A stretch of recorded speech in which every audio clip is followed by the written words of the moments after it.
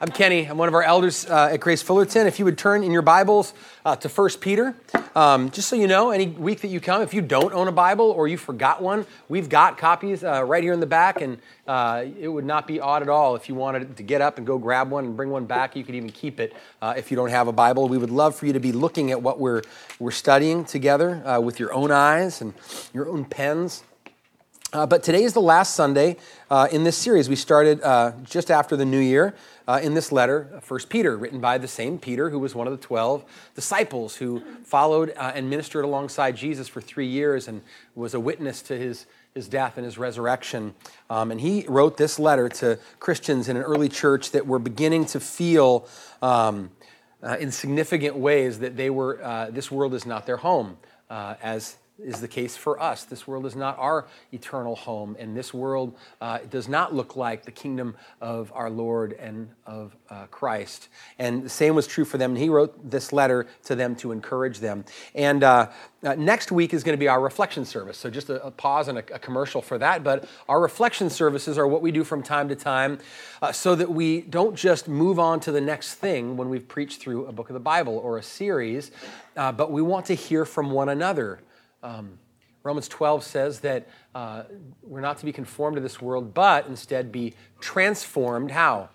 By the renewing of our minds. And primarily the way our minds are renewed is we read God's word, and the Spirit brings understanding and conviction and faith and obedience and submission through that, and we grow. It's not all that complicated. Sometimes we struggle to do that. But our hope is that, and prayer from week to week, is that God is renewing our minds and bringing about transformation in ways that we could actually talk about, we could give thanks to. You know, Paul oftentimes in his letters would say things like, we give thanks every time we hear word back about your faith that's growing and your love is increasing for one another. And, well, how does he know about this? Well, stories are told, and people testify to the ongoing work that God's word is renewing our minds. And we're encouraged when we hear these sorts of testimony from one another. And so that's what we'll do in each of our 2 services.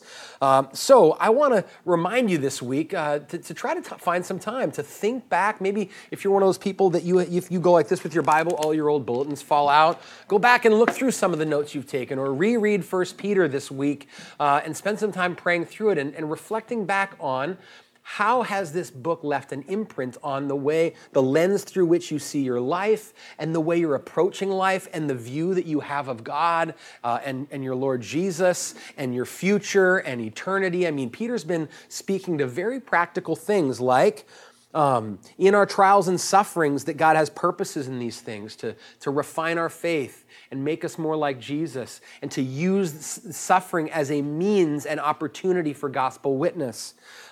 It's been calling us to follow our suffering Savior Jesus, first confident that because he suffered, like we've sung in many of these songs, we can't be shaken and he'll hold us fast. But also that we can follow in his footsteps and he'll give us the strength and faith to do that. It's called us to all sorts of things, of to be peacemakers and humbly submitting in relationships in our life and toward modesty and valuing a character like God does over external. It's called us to lay down our inclinations toward revenge, but instead pray that the heart of Christ would be our heart toward people, and on and on. So we want to hear these sorts of stories next week. So would you commit to doing a little homework and prayer and come? Maybe you never share that sort of thing and you feel like you're the last person to grab a mic, but we would still love to hear. And maybe the Lord's going to put something on your heart to share with us next week. So that's my pitch. All right, so the end of chapter 5 in 1 Peter, we actually technically started our series week 1 at the very end of Peter. Eric Twisselman preached, and he started with the last few verses of 1 Peter, one verse in particular. I want us to read it again, chapter 5, verse 12. This is one of those books, and this doesn't always happen in a book of the Bible, but in Peter's letter here, he comes to the very end, and he flat out says, I want to make sure you know why I wrote this letter. I don't want you to miss the whole purpose, and here it is. He says, I've written briefly to you, exhorting and declaring that this is the true grace of God. Stand firm in it. This and it is what Peter wants to make sure you don't leave this letter having missed. And when he says this is the true grace of God, he has something particular in mind. He's not just thinking broadly about all of the grace of God, but he's saying, Christian, the things that I've been talking about here in this letter, contrary to appearances, are actually the grace of God, and we want you to stand firm in it. When he says you're standing in the grace of God, another way he could say that and has said it through this letter is you are standing in the place of God's blessing. God is blessing you in ways that I've been talking about here in this letter, and I want you to know it, and I want you to stand firm in it. And so this got me thinking about how we think of blessing and being blessed. And if you use social media, hashtag blessed is one of the most ubiquitous hashtags in Instagram and Twitter and Facebook. Especially Instagram. I went a week ago, looked on Instagram, because you can see how many people have used that tag on a photo. And as of last Thursday, almost 55 billion pictures, hashtag blessed. And so I clicked on it, and I just started scrolling through the recent feed of hashtag blessed pictures, and it's what you would imagine. Like 99% were all the sweetest things about life, right? So newborn babies and wedding pictures and wedding rings and a lot of vacation pictures and views from balconies and bare feet in the sand. Lots of latte art is blessed and cronuts. Donuts this last week, hashtag blessed. It was National Donut Day. I'm looking at you, Justin. You were blessed on that day. A dozenfold were you. But all these just delicious and wonderful, sweet things about life, hashtag blessed. And on Twitter, the same sorts of things, usually good news announcements. I got that job. I got that scholarship. The baby's here. I'm getting married, etc. Hashtag blessed. Now, I don't want to discredit or disparage any of those things. We should say a blessing on all of those things, even cronuts, right? Every good thing that we enjoy is an undeserved grace of God. It's a good thing that we ought to give him thanks for, even in little insignificant things. But I think you see where I'm getting with this is we predominantly tend to think of those sorts of things when we think blessed in this moment, in this experience. But Peter in this letter has been hashtag blessed, stamping that hashtag on things that we don't tend to call blessing. So by way of review, I want us to look at what Peter's been tweeting throughout 1 Peter. This is it right here. You can go follow him today. But these all come right out of the letter that we've just been in for the last 4 months. These are the things that Peter keeps saying, you know what? You're blessed when these things are in your life. So number one, when you're grieved by various trials, to test the genuineness of your faith, blessed. When mindful of God, you endure sorrow while suffering unjustly, hashtag blessed. When you do good, and then you suffer for it, and endure, so you keep doing that good even though you suffered for it, and you might suffer for it again, hashtag blessed. You are standing in the grace of God, Christian. When you refuse to repay evil for evil or reviling for reviling, but instead of just not saying something evil back when someone says something evil, you actually return it with a blessing. Can you imagine that, Jack Rosencrantz? Someone saying something evil to you, and you instead saying something kind back to them? Peter says, blessed. He says, when you're zealous for what's good, but you suffer for righteousness' sake, blessed. When you're slandered and you're reviled, that means you're hated and thought poorly of for your good behavior in Christ, hashtag blessed. One last one, or two, when you share in Christ's sufferings, when you actually are treated in ways that are similar to the way our Lord Jesus was treated, you're blessed. Like when you're insulted even for the name of Christ. Hashtag blessed. Peter has been saying, Christian, this is the true grace of God, actually. And I want you to stand firm in it. I don't want these things, he's saying, to lead you to abandon Christ or to conclude somehow God must not be gracious or I'm not standing in his grace. You're in it. I want you to stand in it. So what will help us stand firm? What does he go out in this letter saying? This is how you will stand firm in the true grace of God. I think he answers that question in at least 4 ways in our last paragraph. And here's the outline up front. We'll get to all these. Number 1, know your enemy. If you're going to stand firm, you need to know your enemy. Secondly, you need to know your God, even more importantly. Third, know your company. know who you're in it with, that you're not alone in this life. And number 4, know your reward. Know the end. Again, keep that in sight. I'm going to spend most of our time on the first couple and a little bit on the last 2. But let me read our verses, pray that God would help us not miss this, and then work our way through it. 1 Peter 5:6. Humble yourselves, therefore, under the mighty hand of God, so that at the proper time he may exalt you, casting all your anxieties on him, because he cares for you. Be sober-minded. Be watchful. Your adversary, the devil, prowls around like a roaring lion, seeking someone to devour. Resist him, firm in your faith, knowing that the same kinds of suffering are being experienced by your brotherhood throughout the world. And after you've suffered a little while, the God of all grace, who has called you to his eternal glory in Christ, will himself, I love that word, he will himself restore, confirm, strengthen, and establish you. To him be dominion forever and ever. We pray. Lord, these things that Peter wants us to know, all of them in one way or another are unseen to us, at least to our eyes. Lord, Peter's talking about an enemy that we don't see with our eyes. We see his work in the world. We see things that he is behind and exploiting, but we can't see him with our eyes. And you want us to know he's there. And we can't see you, God, with our eyes. Even Jesus, who took on flesh, he is at your right hand right now. And until he comes again, we see him by faith through your word. And we see you and your character through your word and your promises. Help us to see you clearly that way. And Lord, we can't see all our brothers and sisters right now with our eyes around the world who are fighting the same fight up against the same enemy, even undergoing things that are more dangerous and more terrifying than what we face day to day. But Lord, I pray we'd be encouraged as we remember them and that you are upholding them just as you promised to uphold us. And Lord, for our reward, Peter has not let us lose sight of this throughout the entire letter, that in just a little while, Jesus, you're going to make all things new. And Lord, I pray you'd help us, if we're not seeing that again this morning, that you'd get that back into sight for us. And we pray this in Jesus' name. Amen. Amen. That kind of sounded like a closing prayer. But anyway, that's what I want God to do for us in this passage. So let's start with your enemy.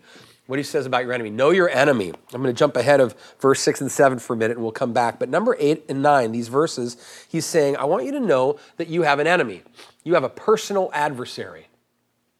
If I told you that I knew right now there was a person who every day got up and thought about consciously, I want to hurt you and take you down, and they're looking for opportunity, would that terrify you? I mean, it should, right? Would you live differently? Peter is saying you have a personal adversary, namely the devil. Up until this point in the letter, all the adversaries Peter's been talking about have been seen adversaries, right? So people who might insult you for the sake of Christ, or masters you might work for who might treat you unfairly, or emperors who might rule unjustly, or unbelievers who might ridicule you for what you believe. So these seen human enemies. And he's also talked about that we ourselves, because of our sin nature, we are our own enemy. Remember he said, Christians, abstain from the passions of your flesh because they wage war against your soul. So that's an adversary language. Our own sinful desires can continue to wage war against our soul and tempt us to leave Christ and do what we want to do and what God says we shouldn't do. But here he sort of pulls back the curtain in the end and he says, all those unseen enemies behind and under and exploiting those enemies, we have a personal enemy in the spiritual realm. I don't want to assume that we all just believe that wholeheartedly. We live in a culture that by and large wants to say that all we can really believe in is what we can touch and see with our eyes and test in a lab and a beaker. But the Christian faith is supernatural. God himself is spirit, right? Can't see with his eyes, and he has always existed, and he brought this material universe into existence, but he brought other things into existence, spiritual beings in a spiritual realm, angels. And we don't have all the details that we're curious to know, but the Bible says that some of those beings have rebelled against him. One in particular, namely, Satan, the one that Peter's referring to. But he's not alone. There's many. The Bible says they are actively opposing God. They hate God, and we are collateral damage. And because Satan hates God, he hates the people God's made in his image who have sinned and need a way back and a redeemer. And God is working to redeem, and Satan is fighting to foil God's attempts, and we are caught in the middle. So we have a personal, unseen enemy. That's scary. Peter doesn't want us to underestimate him. You know, Peter had heard Jesus say, he has this aim, Satan, to steal, kill, and destroy. That's what your enemy wants. Peter says a couple of things that we need to know. Number one is our enemy's powerful and he's cunning. He's powerful and cunning. That's why he uses a lion. That's why he doesn't say, your adversary, the devil, prowls like a meerkat. Is a meerkat powerful or scary? Would you be scared if a meerkat was in here right now staring you down? No, me neither. He says a lion, right? A predator with claws and teeth, a carnivore, right? Who stalks and stealthy and takes down that weak one in the herd, you know? He says Satan is like this. This is how he's prowling about seeking someone to devour. And Peter says what he wants to devour is your faith. He doesn't just want to make your life hard, and he doesn't just want to kill you. He actually wants something bigger than that, because this war is ultimately against God. He wants to devour your faith. Look at verse 9. I say that because when he says resist him, your enemy, the next thing he says is firm in your faith. So what does your enemy want to take down? Your faith. Your trust in God, your admiration and your adoration for God, your estimation that God is great, he's good, he is kind, he's loving, he's holy, he is worthy of my praise and my obedience. Satan wants to devour that. He wants to change your mind and snuff that out. And he does it in different ways. So the way that Peter has primarily had in mind has been through fear and hostility and intimidation and persecution, right? I'm going to snuff faith out with terror that was increasing for this early church. And 2 Sundays ago, we talked about this as we thought about the persecuted church around the world, and Dave preached in the morning. And in the evening, we had this prayer meeting here that some of you came to.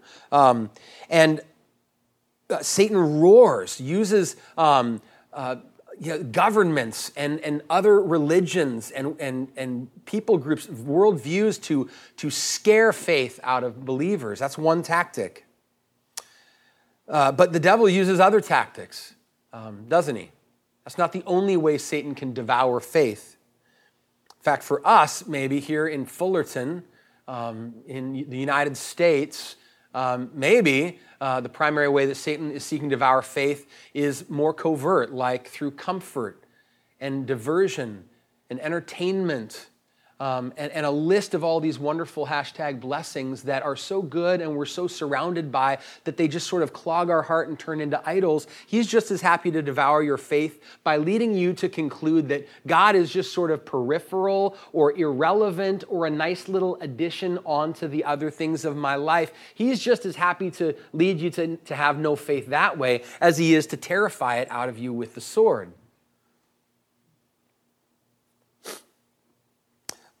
So 2 Sunday nights ago, as Lily Mae, my daughter, and I were in one of the little media rooms where, if you weren't there, what they did at the beginning was we went to these different rooms and heard some video testimonies from believers in some different countries that are facing serious persecution that we might then come back in here and pray with a bit more awareness. And one of those rooms was a story of this woman named Helen in Eritrea. And the part of the story they told was she was in prison and guards had taken away every strip of scripture that they had with them, physically hidden with them, and she had no more. But she kept talking about the Bible with inmates, and they said, "Do you have more scripture?" And she said, "No, just in here." And they said, "Well, we're going to have to beat it out of there." So they took her to a courtyard, and they beat her with clubs. And in the midst of this, she says to these guards, "I don't hate you." And as I'm thinking about this and talking about this after the video with the people that Fords were in our group, this was my flow of thought. First, I was thinking, Satan is behind that right there. In fact, she acknowledged it. She said to them, "I don't hate you because you're just acting on orders." She says, "But I have my orders. They come from my Lord Jesus." So I'm thinking, okay, behind these human enemies, there's a spiritual enemy, Satan, and he wants to snuff out that woman's faith with fear. And I thought, thank you, God, that I don't live in a dangerous place like that. I'm sitting here with my 10-year-old daughter. But as we started talking about it, my next thought was, if I think or assume that because I don't face anything like that sort of fearful, violent, outward persecution, that I'm somehow safe from my enemy, the devil, then I'm fooling myself. Because the same fury that's so obvious behind persecution like that is the same fury that's fueling Satan to want to devour faith with simple little trivial comforts of life. And so Peter doesn't want us to underestimate our enemy. He wants us to be sober and watchful, like we're going to see in just a second. On the other hand, we shouldn't overestimate him. Satan is not equal to God. They are not like equal rival, good and evil forces. He has nothing compared to God. He has nothing that God has not first given him. So any authority Satan has is also under the mighty hand of God, isn't it? He's not omniscient. No Satan or no demon is omniscient and knows everything like God. Not all powerful like God. Not everywhere like God.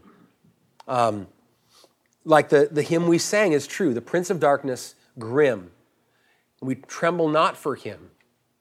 His rage we can endure. Why? Well, his doom is sure, and one little word shall fell him. One little word. Think about this. Peter, who's writing this, had seen that man who lived out among the tombs and was possessed by a legion of demons, and no one could restrain him and do anything about him. And this man encountered Jesus, and this legion of demons say to Jesus in fear, "Please don't obliterate us. Would you just send us out of this man into those pigs?" And with a word, Jesus says, "All right." And they go, and this man's in his right mind at Jesus' feet saying, "Can I come with you?" So as powerful as our enemy is, Peter's saying, also wants us to realize he is not all powerful. In fact, next to God, one little word will fell him. What's more, Peter would want us to know that if you are in Christ, that this enemy ultimately holds no power over you, that his greatest weapon has been stripped of him. And that is his power to accuse you for your sin and condemn you truthfully, to say to you, you can't stand before God. If I take your life, that's it for you. You're apart from God forever. But in 1 Peter 3:18 it says, Jesus suffered once for sins, the righteous for the unrighteous, to bring us to God. To bring us to God so that when we die, death is gain. Death is not hell. And in Colossians 2, Paul says that when Jesus died in our place and canceled the record of debt that stood against us, what also happened when he did that is that he disarmed the rulers and authorities in the heavenly places. Every time I read that verse, I picture the Westerns where they shoot the gun out of the bad guy's hand, like that. But he says, when Christ died in your place for your sin, he shot the weapon out of your accuser's hand.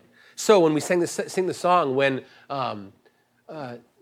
Satan charges me with guilt. Is that one of the songs you just sang? Help me out.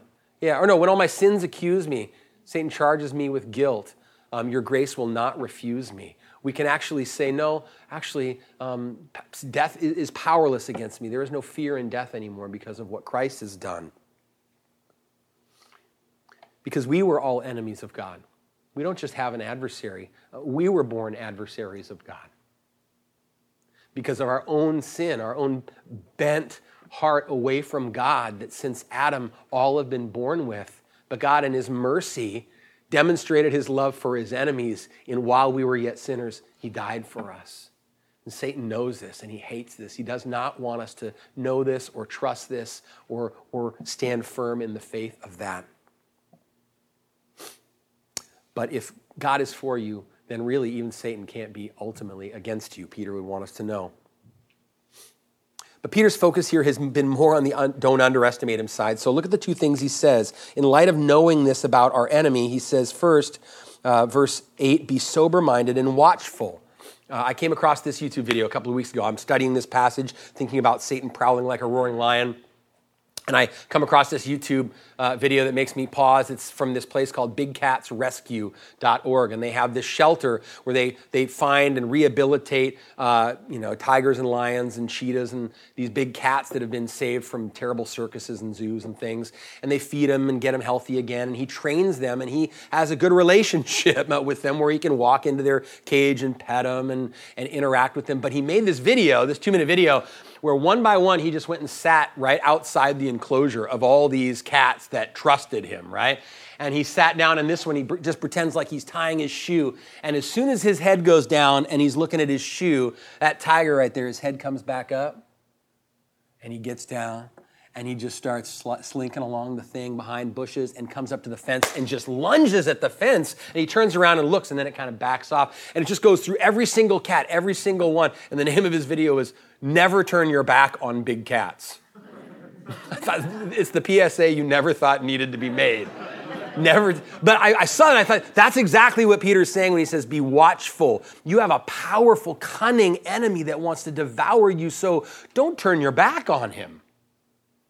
The Bible says things like this, that we can give opportunity to the devil. We can actually open the door and give circumstances and situations that Satan and demons can exploit.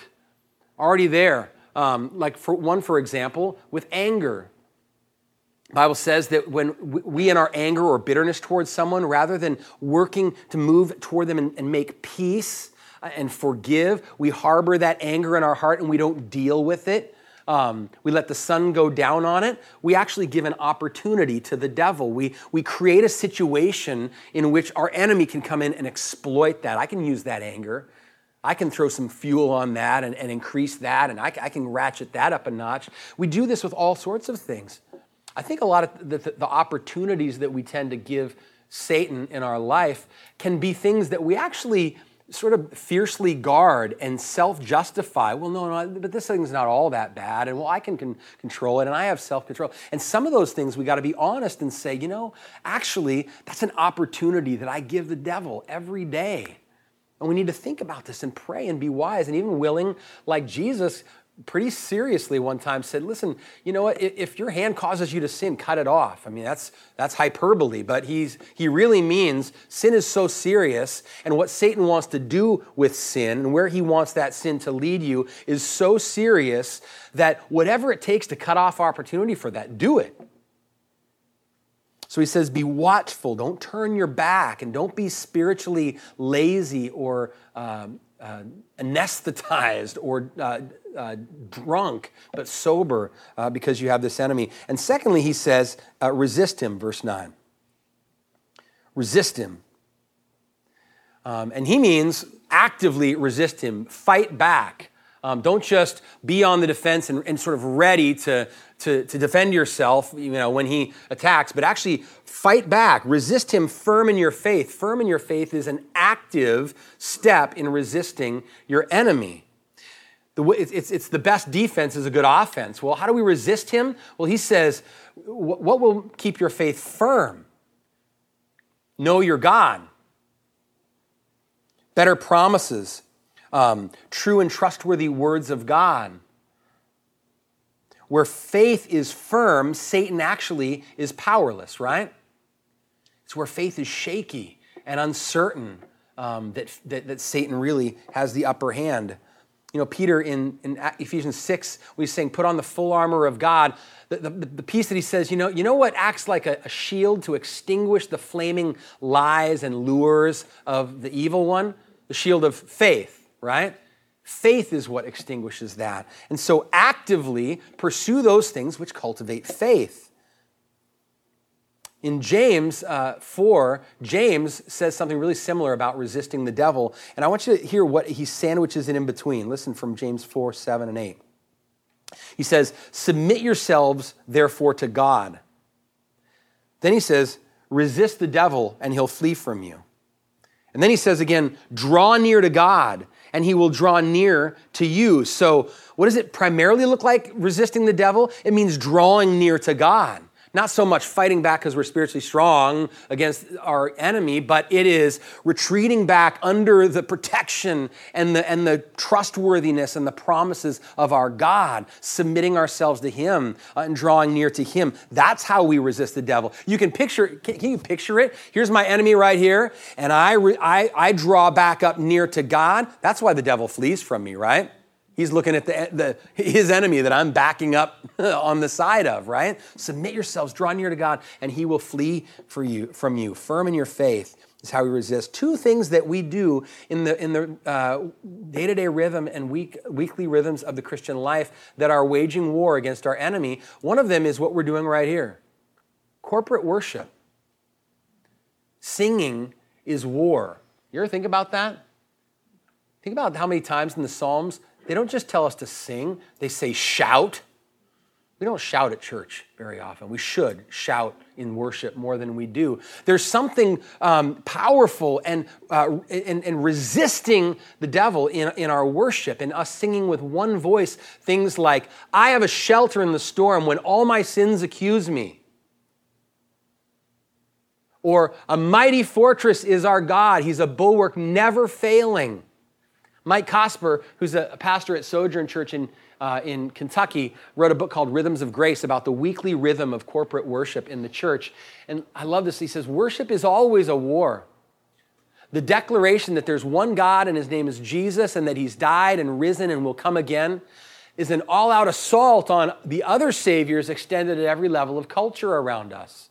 Worship isn't merely a yes to the God who saves, but it's also, at the same time, a resounding, furious no to the lies that echo in the mountains around us. One way we resist lies of Satan is by shouting truths of God and exalting the person of Christ. That's what we do when we're not just singing songs as a nice buffer to warm our hearts up for the word being open. We're waging war when we sing together. Think about the armies of Israel walking around the city of Jericho 7 times and singing and worshiping and shouting. There's something there, right? Worship is war. And prayer is also resistance and war. Peter wouldn't have forgotten this. I'm so glad that the Gospel of Mark for many of us is in our recent memory, because right near the end of the Gospel of Mark, Peter has this Gethsemane moment where he learns this lesson about how prayer and resisting our enemy work together, right? The night Jesus was going to be betrayed, he pulls Peter aside and he says, Peter, Satan wants to sift you like wheat. The image is, Peter, in what's about to happen right now, these events and the arrest and me going to the cross and you being with me, what Satan wants to do in that is just like crushing a millstone over heads of wheat, hoping that at the end of that, when they throw it up in the air, it'll all blow away as chaff and there's no faith left. He wants to sift you, Peter. And so then they get to the garden and he says, so you watch and pray that you don't enter into temptation. And do you remember what happens? Jesus goes over here and falls on his face and prays for hours with sweat and tears to the Father to uphold him so that he might do the Father's will. And they go over here and they fall asleep 3 times and they really fail to pray. And the next day happens and Satan pounces, and what happens? Jesus goes to the cross. He sets his face. This is a done deal. And all the disciples, including Peter, scatter. No doubt Peter has this sort of thing in mind when he says, Christians, you be sober and watchful. Resist him, firm in your faith. You pray, watch and pray that you don't enter into temptation. And remember what happened with Jesus. God will help. He will answer. He will uphold your faith. So know your enemy. Resist him by knowing your God. Number 2, 3 things about our God that Peter wants us to know. Number 1, in Christ, Christian, you are under God's mighty hand. And not under his mighty hand, like under his thumb, so you humble yourself because you're under it. No, it's the picture like in the Psalms, right? Of you dwell within the shelter of his wings. You are under his mighty hand. In the Old Testament, usually when it talks about God's mighty hand, not just Almighty God, but his mighty hand is usually when it's describing God showing up in force to rescue his people out of the mouths of danger and enemies and bring them into a place of safety, like in the Exodus, right? God showed his mighty hand when he turned the heart of Pharaoh and he played uncle with Pharaoh, and Pharaoh finally gave and said uncle and let his people go. And he opens up the Red Sea and leads his people across with his mighty hand. And Peter says, humble yourself, Christian, under the mighty hand of God. You are under his mighty hand, all of his power and might, that none can stay his hand and none can say to him, what have you done? And he will accomplish all of his purposes. Now, all that power is for you in Christ. And not only is God's hand mighty that you're under, but it's compassionate. Look what he says. He says, how do you humble yourself? You cast your cares on him because he cares for you. Such a personal and it's an intimate way of saying that God is gracious and loving. That's true, but he's not just gracious and loving in a general, vague, oozing sense, but he is in a personal, intimate, the creator, your creator cares about you. Your cares, those things that stress you out and worry you and cause you to live in fear, he cares that you live in fear about that, and he doesn't want you to. He wants you to cast those cares on him. He cares about you. So the mighty God cares about you. And third, in Christ, you're also under his wise hand. Look at that little word proper in verse 6. Humble yourselves, therefore, under the mighty hand of God, so that at the proper time he may exalt you. Think about what that means. He's saying, so Christian, hang in there, persevere, trust, cast your cares on him, hang on. I know it's hard, he says, but at the proper time, God's going to exalt you. At the right time, at the best time, that's what he means. At the time God deems best, he will exalt you. And not a minute before or a minute too late. At the proper time, God will exalt you. That is Peter reminding you the hand of God under whose hand you live. That grammar just went terrible. But you know what I mean. There's wisdom there. Wisdom combines his power and his goodness and his knowledge. God knows everything. He knows what is best for you ultimately, and he knows the best way of bringing that about. And he's able to because he's all powerful, and he's willing to because he's gracious and compassionate. And when you pack all that together, that means you can trust in a wise God. And what should we do then? Knowing that God is mighty and compassionate and wise, he says, humble yourselves by casting your cares on him. Casting your anxieties on him. Do you know that worry is pride? We feel like pride sometimes looks like overconfidence and a sense of, I got this, I got life together, I'm in control, I'm not worried because I'm in control. And that's foolish, and that is pride. But worry is also, it has the same roots. At the roots of worry is the thought that if I don't got this, and if I can't guarantee that this is all going to work out, and I can't see how this is going to be for my good, I can't be at peace. See, that's pride too, isn't it? If I can't control this, which we can't, then I can't let that go and be at peace. And worry is pride. And so we humble ourselves actually by casting our cares. And I don't want that to sound simplistic. And have any of you seen years ago, there was a show, Mad TV, and there was a skit that Bob Newhart was the guest on, and he played a psychologist. And he's sitting at a desk, and this woman comes in and sits down, and it's her first visit. And he says, I have some sort of unorthodox practices, but I just want to say in advance, I'm going to charge you $5 cash. You have to pay that up front, but just $5. We're only going to have one session. And you tell me, what's on your mind and your problems, and I'll listen. And when you're done, I want to say some things to you, and I want you to take those things to heart. And so he says, so go, what's wrong? And she says, well, I live under this irrational fear of being buried alive. And he says, have you ever been buried alive? No. Do you have anyone in your life that you think might want to bury you alive? No. Okay. Anything else you want to say? No, that's pretty much it. He goes, okay, well, here's the words I want to give to you. She said, should I write them down? He goes, no, I think most of my patients usually are able to remember them. They're pretty easy, but you can if you want. He goes, you ready? Stop it! Stop it, stop it, stop it, stop it! Stop it! He just keeps saying it. Peter's not saying stop it when he says cast your anxieties on him. Because you just can't do that, right? That's not how fear works. That's not how worry works. We don't just, oh, of course. Thank you for that. Just stop it. No, it doesn't work that way. It's a battle. It's more active than that. It involves our mind and our will and us engaging with God in prayer. And I think this is what it looks like to cast our anxieties on him. It has everything to do with knowing our God. We come to him in prayer, and whatever this thing is, maybe it's huge, crushing anxiety, but we bring that to him and we say, God, you tell me in your word, and you've shown in this world that you are mighty, all-powerful. You do all that you wish, and nothing can stop you from doing your will. I trust that. And you are compassionate. You've shown me in the cross that if you're willing to give your own son, that you will certainly graciously give me all other things for my good in Christ. I trust that. And God, I know you know all, and you are wise, and you have my best interest in mind, and I trust that. So, God, I cast this on you, and I pray that you'd help me have a peace that you got this, such that I can be free from worry. And Paul, at one time when he says, cast your anxieties on him, he says, and the peace of God that surpasses understanding will guard your hearts and minds in Christ Jesus.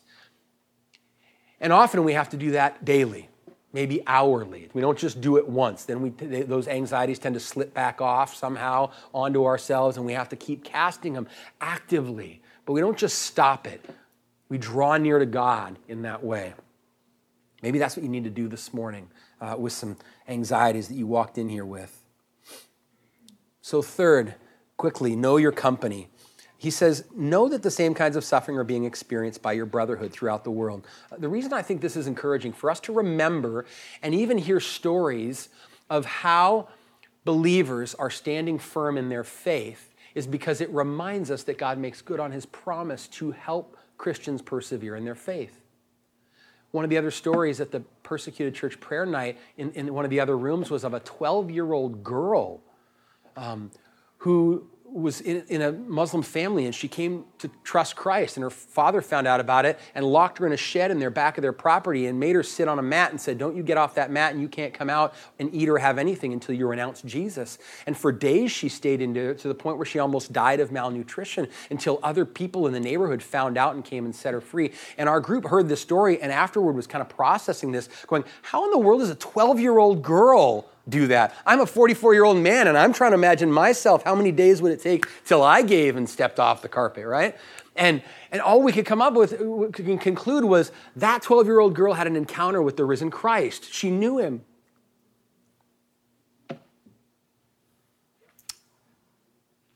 And that in that moment, the Holy Spirit, who must dwell in her, upheld her faith.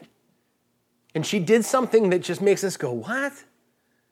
And it's an encouragement for me to know those sorts of stories, or even less dramatic ones, of just God upholding and reinforcing faith in other people's lives in the face of trials, because it assures me that that I'm going to have a shelter in the storms that I walk through, and God will be just as faithful, and his Holy Spirit will uphold my faith in the same way. Know your brothers around the world are up against the same battle, but actually have the same God. And lastly is know your reward. And he said it throughout the whole letter, but it is this. He says, in the end, after a little while, the God of all grace, who's called you to his eternal glory in Christ, will himself personally restore and establish, confirm, and strengthen you, and to him be dominion forever and ever.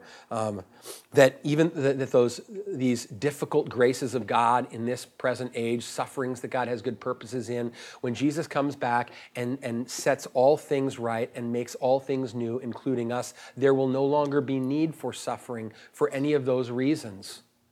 No one will have difficult tweets like that, if there's even tweets in heaven, right? Can you go to the last verse of that, Be Still My Soul, Travis? It struck me in the first service as we were singing that, that's what this is saying. Be still, my soul. The hour is hastening on when we will be forever with the Lord. When disappointment and grief and fears are gone. And then this line, sorrow forgot. Isn't that a great line? Sorrow forgot. It's just been put out of mind because love's purest joys restored. Next slide. Be still, my soul. When change and tears are past, all safe and blessed, we shall meet at last. In just a little while, Christians, this is what Peter says is coming for us. Let me pray. And even though that clock's bearing down, we're going to sing 2 songs here to give some expression and prayer in light of this. God, help us draw near to you daily, to put our armor on by getting you in our minds and our sight. And then, Holy Spirit, help us to trust in you. Lord, I pray as we do that, the devil would flee, would have no foothold or opportunity to devour our faith. Lord, thank you for the fact that we don't do this alone, for the church, and that we're surrounded by evidences of your faithfulness and your present active help in times of trouble that encourage us then to seek it as well. We pray this in Jesus' name. Amen.